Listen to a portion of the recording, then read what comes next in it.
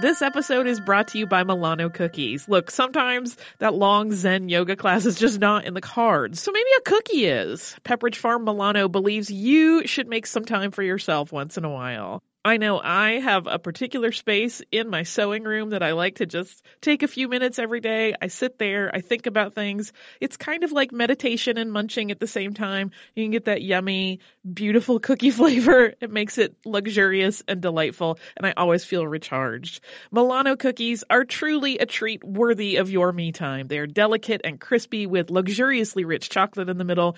You really want to keep these just for you. So remember to save something for yourself with Pepperidge Farm Milano.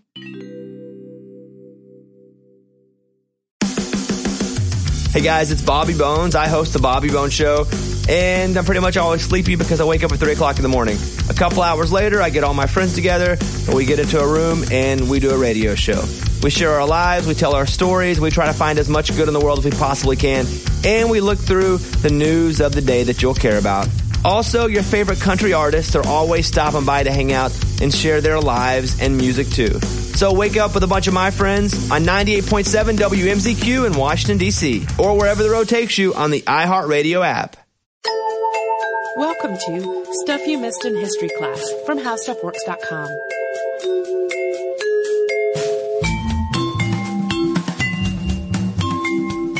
Hello and welcome to the podcast. I'm Holly Fry. And I'm Tracy B. Wilson.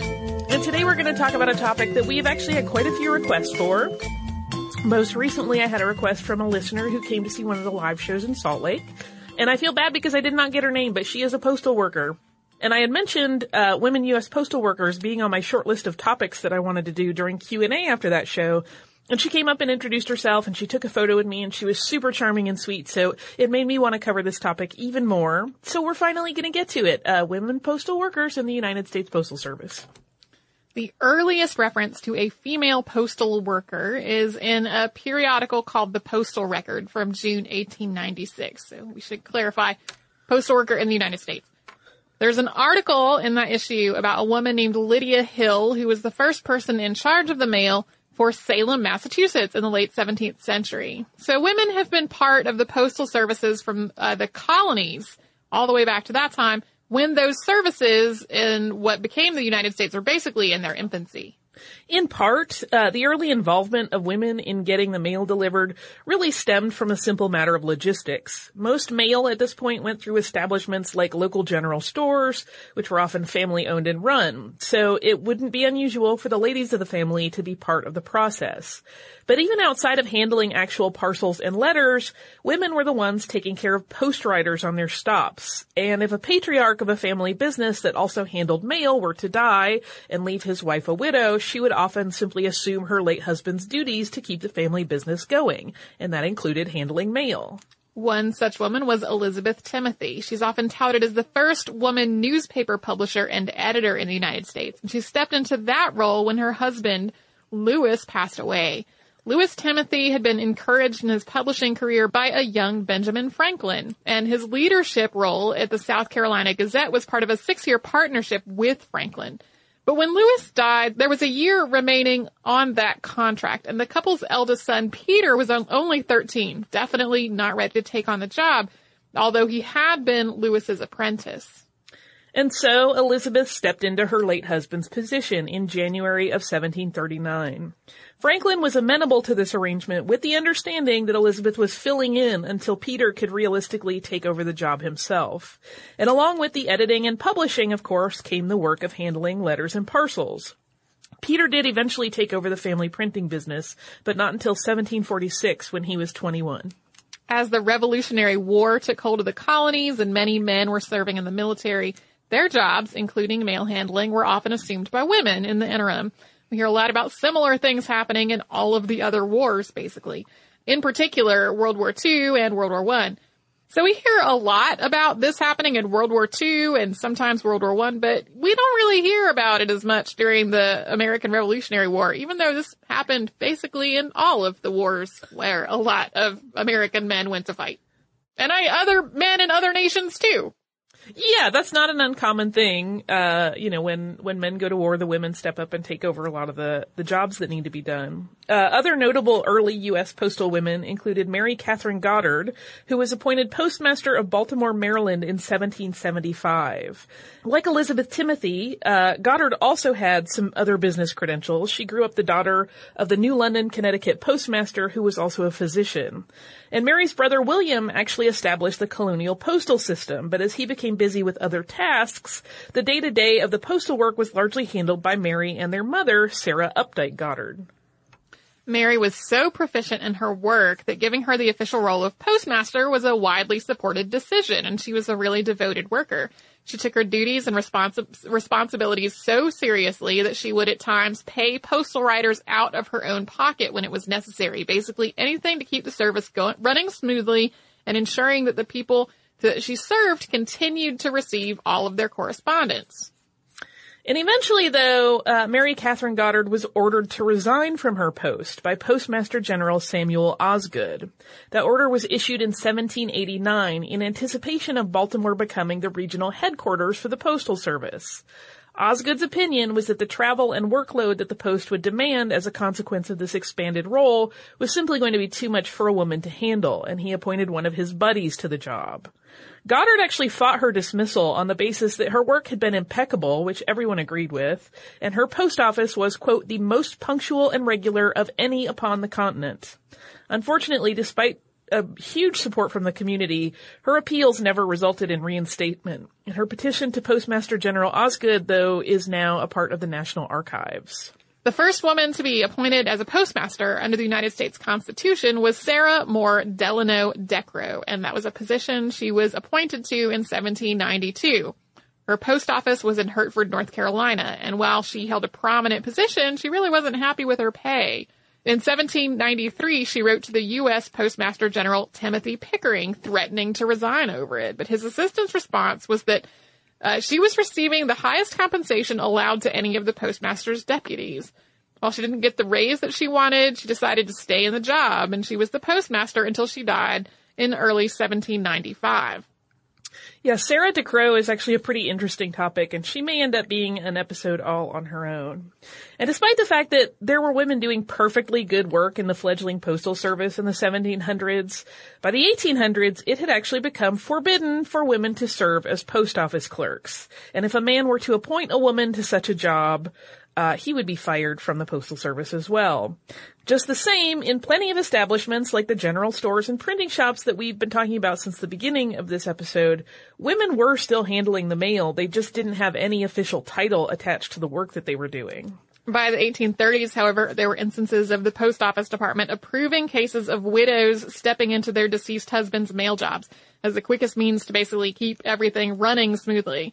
But because President Andrew Jackson made Postmaster General a position in the presidential cabinet, it cemented the push out of women from the work for a while.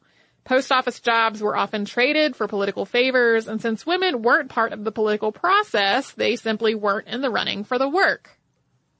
And that actually went on for a few decades until the U.S. found itself at war internally. But before we get into that, let's pause for just a moment for a word from one of our sponsors.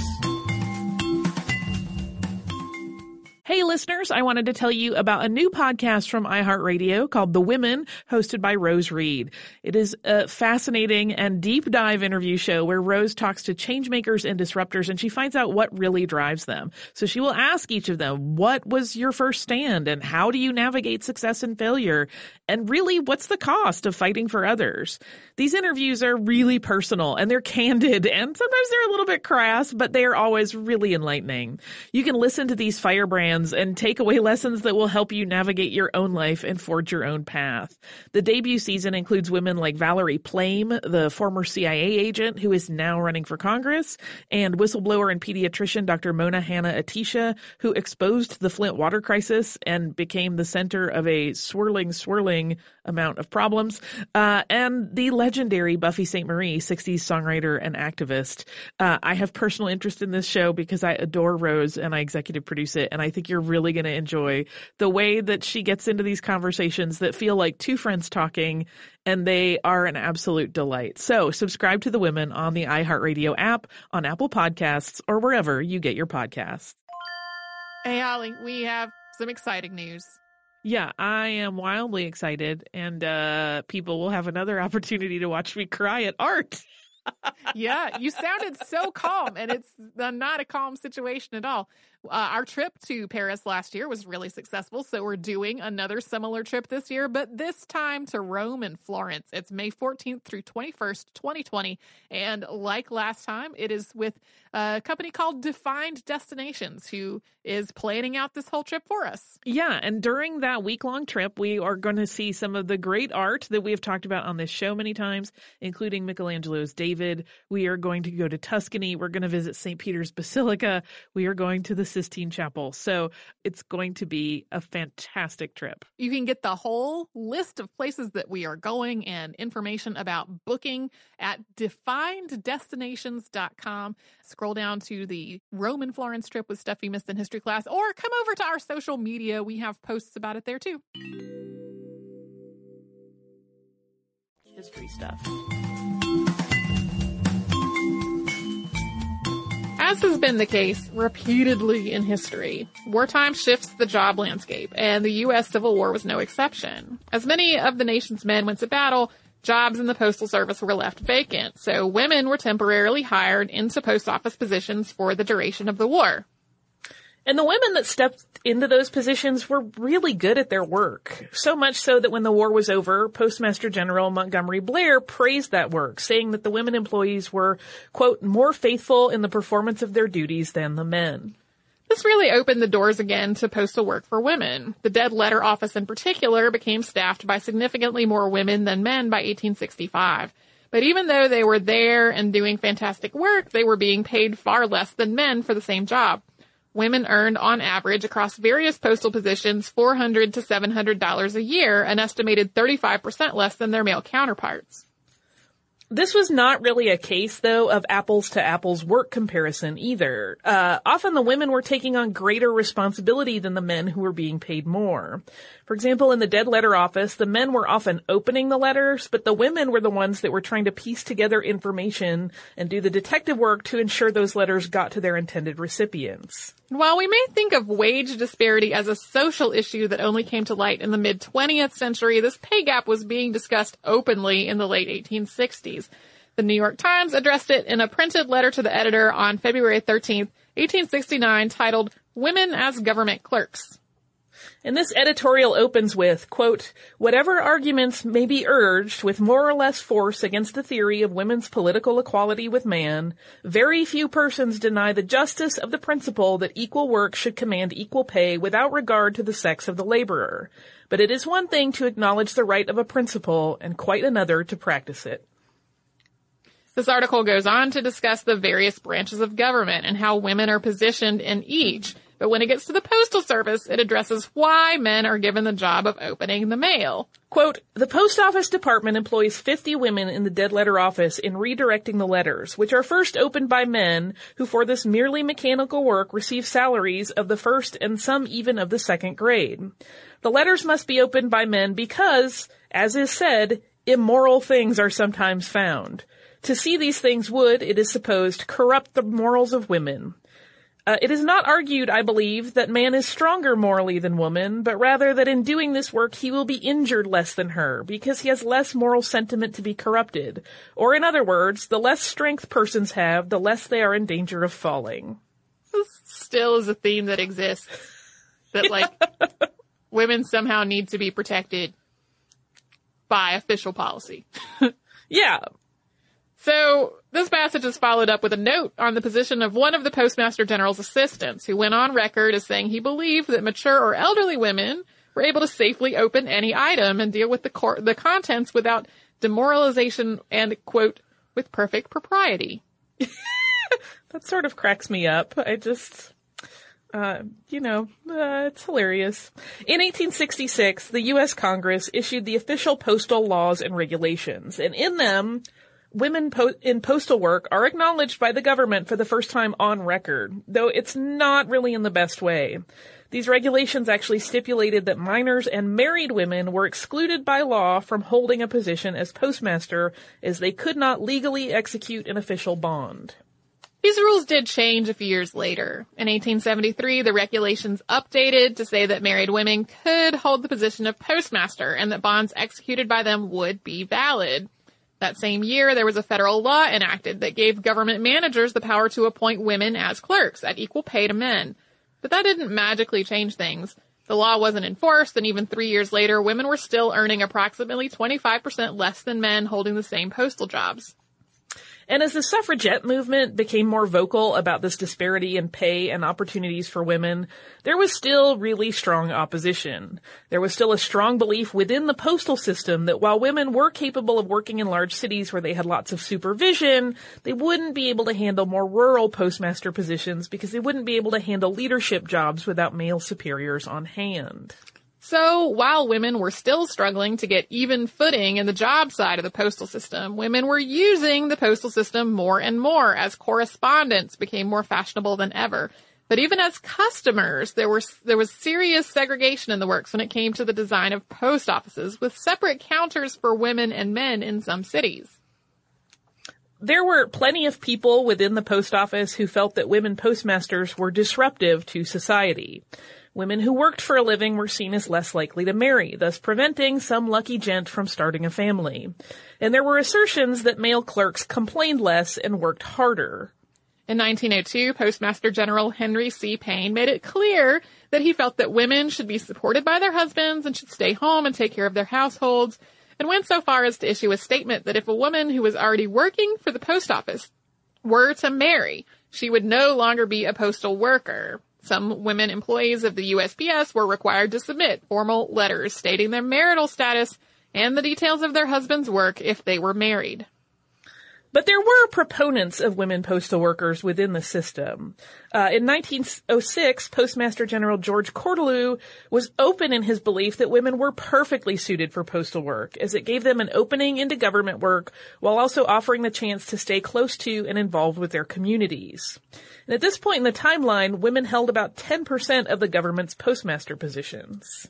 Thanks to a shortage of city mail carriers in 1917, after a large number of men quit their carrying jobs due to pay and labor condition disputes, women got a new opportunity to work not just as clerks, but as regular city route workers. Of course, there were doubters who thought that women couldn't handle the job and that merely carrying a mail bag around would be too much for them. 2 women were hired for temporary positions on city routes. Yeah, there was one piece I was reading about it that was pointing out that women had been carrying around babies that wiggle in addition to being heavy for a long time, and that maybe mailbags would not be such a problem. And then World War I once again saw a bump in the number of women employed in the postal service as many men went to war, although this was largely temporary. Many of those women had been married to the men that left, and most of the women who had filled vacant positions left those jobs to make them available once again for returning soldiers. 1921 saw a major change when Will Hayes became Postmaster General. He removed the ban on married women in the Postal Service that Harry C. Payne had instituted almost 2 decades earlier. And when World War II came around, women once again became the focus of postal service discussion, as jobs needed to be filled, but the Postmaster General at that time, Frank Walker, still felt that women could work as clerks, but that they should not carry the mail. He had to reverse his position, though, as more and more of the men in his postal service left to serve in the military, and he really had no other option. Coming up, we're going to talk about the postal uniforms and other moves toward workforce equality, as well as some notable ladies in postal service history. But first, we will pause for a word from one of our sponsors. The Only Way is Through, a new podcast in partnership with iHeartRadio and Under Armour. Join us as we hear from the world's greatest athletes, coaches, and trainers as they discuss how they utilize training, competition, recovery, and the latest innovations in fitness to improve their performance and push through their personal, physical, and mental challenges. Here is Canadian heptathlete Georgia Ellenwood. You can practice every day because you're working on things. Like you might slow something down or exaggerate another thing, but when you're competing, you're going as hard as you can for even that short amount of time. It's a lot of intensity and it's a lot of physical power, it's a lot of mental power. I think that's why it's so draining, and to shift gears after every event, like, oh, I just ran the hurdles, now I have to think about high jump. How do I get as high up in the air as I can after I just tried to run as fast as I can? giving that much intensity in such contrasting events can really be difficult. Listen to The Only Way Is Through, available now on the iHeartRadio app or wherever you get your podcasts. After World War II, the number of women working in the U.S. Postal Service increased from year to year, though there were still very few women employed as mail carriers. And they were still a small enough segment of the U.S. Postal Service that there had never been a standardized uniform for them.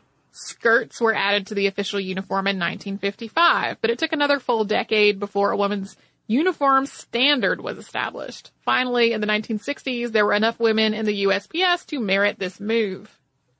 In 1962, President John F. Kennedy passed the Equal Pay Act, legally establishing the right to equal pay for women and men in federal jobs. From 1964 to 1974, women went from making up 8% of the Postal Service's employees to more than 18%, and the largest area of growth was as mail carriers. In the mid-1970s, Postmaster General E.T. Clason founded the Postal Service Women's Program to identify women who would make good leaders and then offer training to enable more women to move into higher levels of employment within the Postal Service. However, it should be noted that while that program certainly helped some women, Mary Valentino, who was the woman who was really pivotal in designing that program, was unhappy with its execution, and she really felt that there were some institutional issues of discrimination within the Postal Service, and she filed a class action suit against the U.S. Postal Service for discrimination.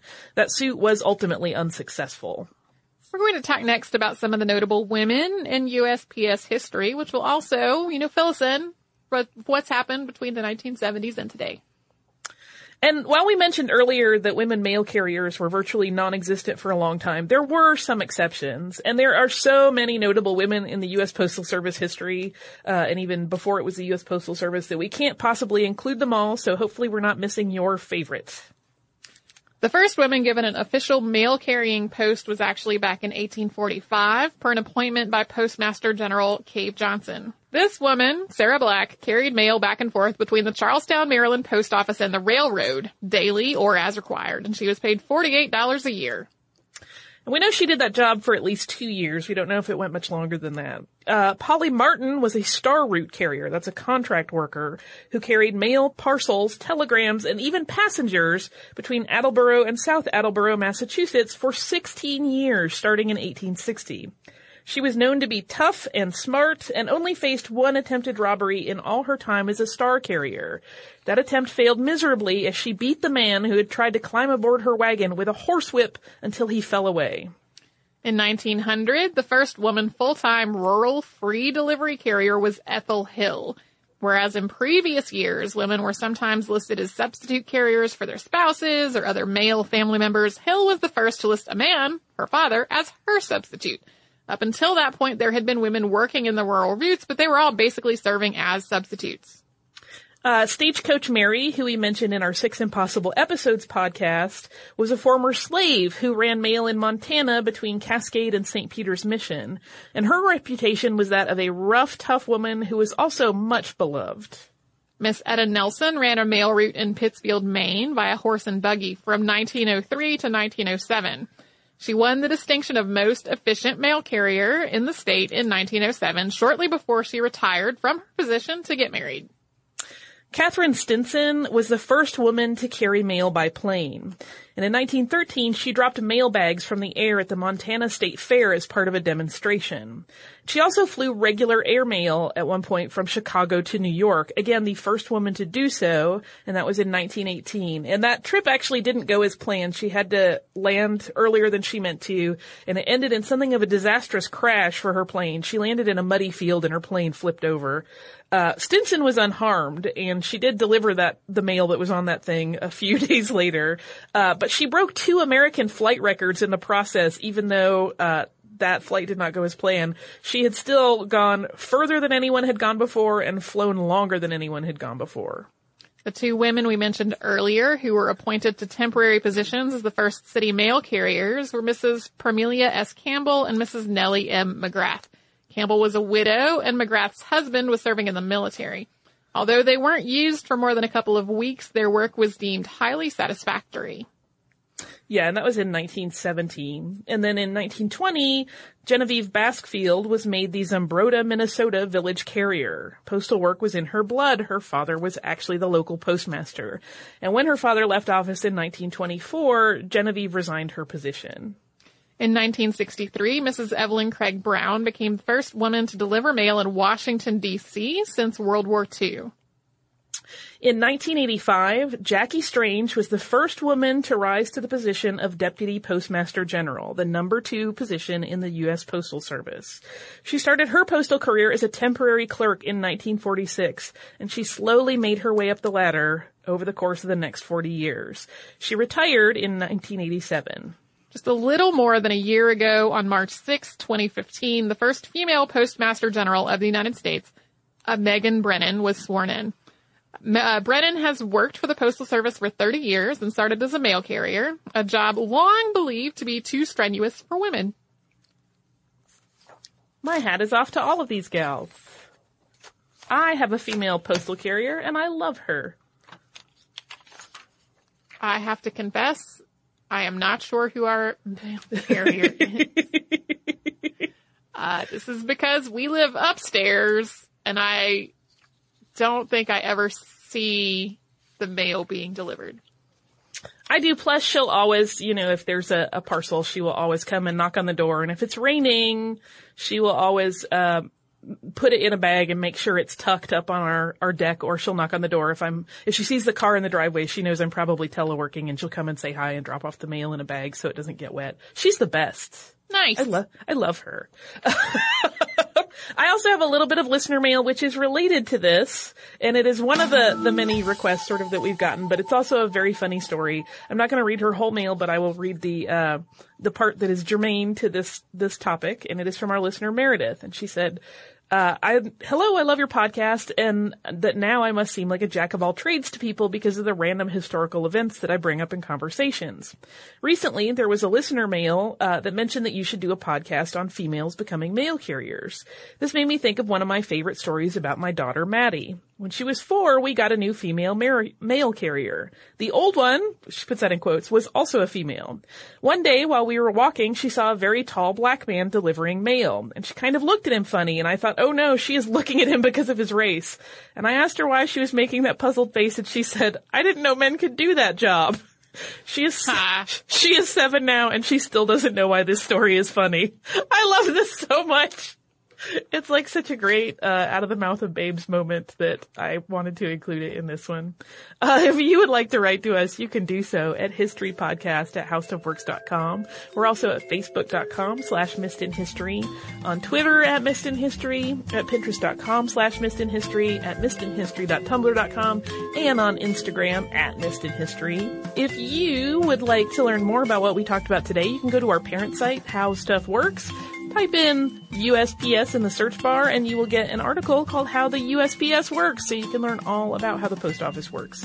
If you would like to visit us, you should do that at missedinhistory.com, and there you will find show notes for all of the episodes Tracy and I have worked on, as well as every episode of Missed in History that has ever existed from the very beginning, long before we were hosts. So we encourage you, come and visit us at howstuffworks.com and missedinhistory.com. For more on this and thousands of other topics, visit howstuffworks.com.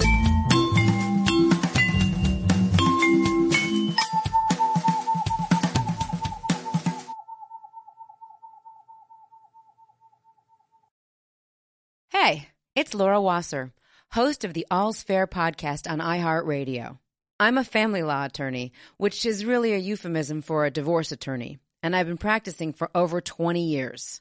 I've learned some very interesting things along the way, and I can tell you that when dealing with matters of the heart, rules seldom apply. With advice and anecdotes from many of my friends, some of whom may be celebrities, as well as the best legal, financial, and mental health professionals in the country, our goal is to educate, enlighten, empower, and entertain you on the way to a better understanding of how relationships work.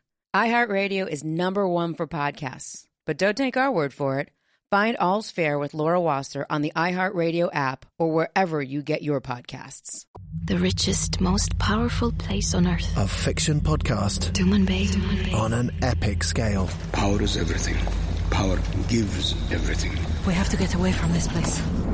Tuman Bay is our destiny. Now on the iHeart Podcast Network, Tuman Bay. Be sharp and die for Tuman Bay! Listen to all episodes of Tuman Bay Seasons 1 and 2 now for free on the iHeart Radio app, Apple Podcasts, or wherever you get your podcasts.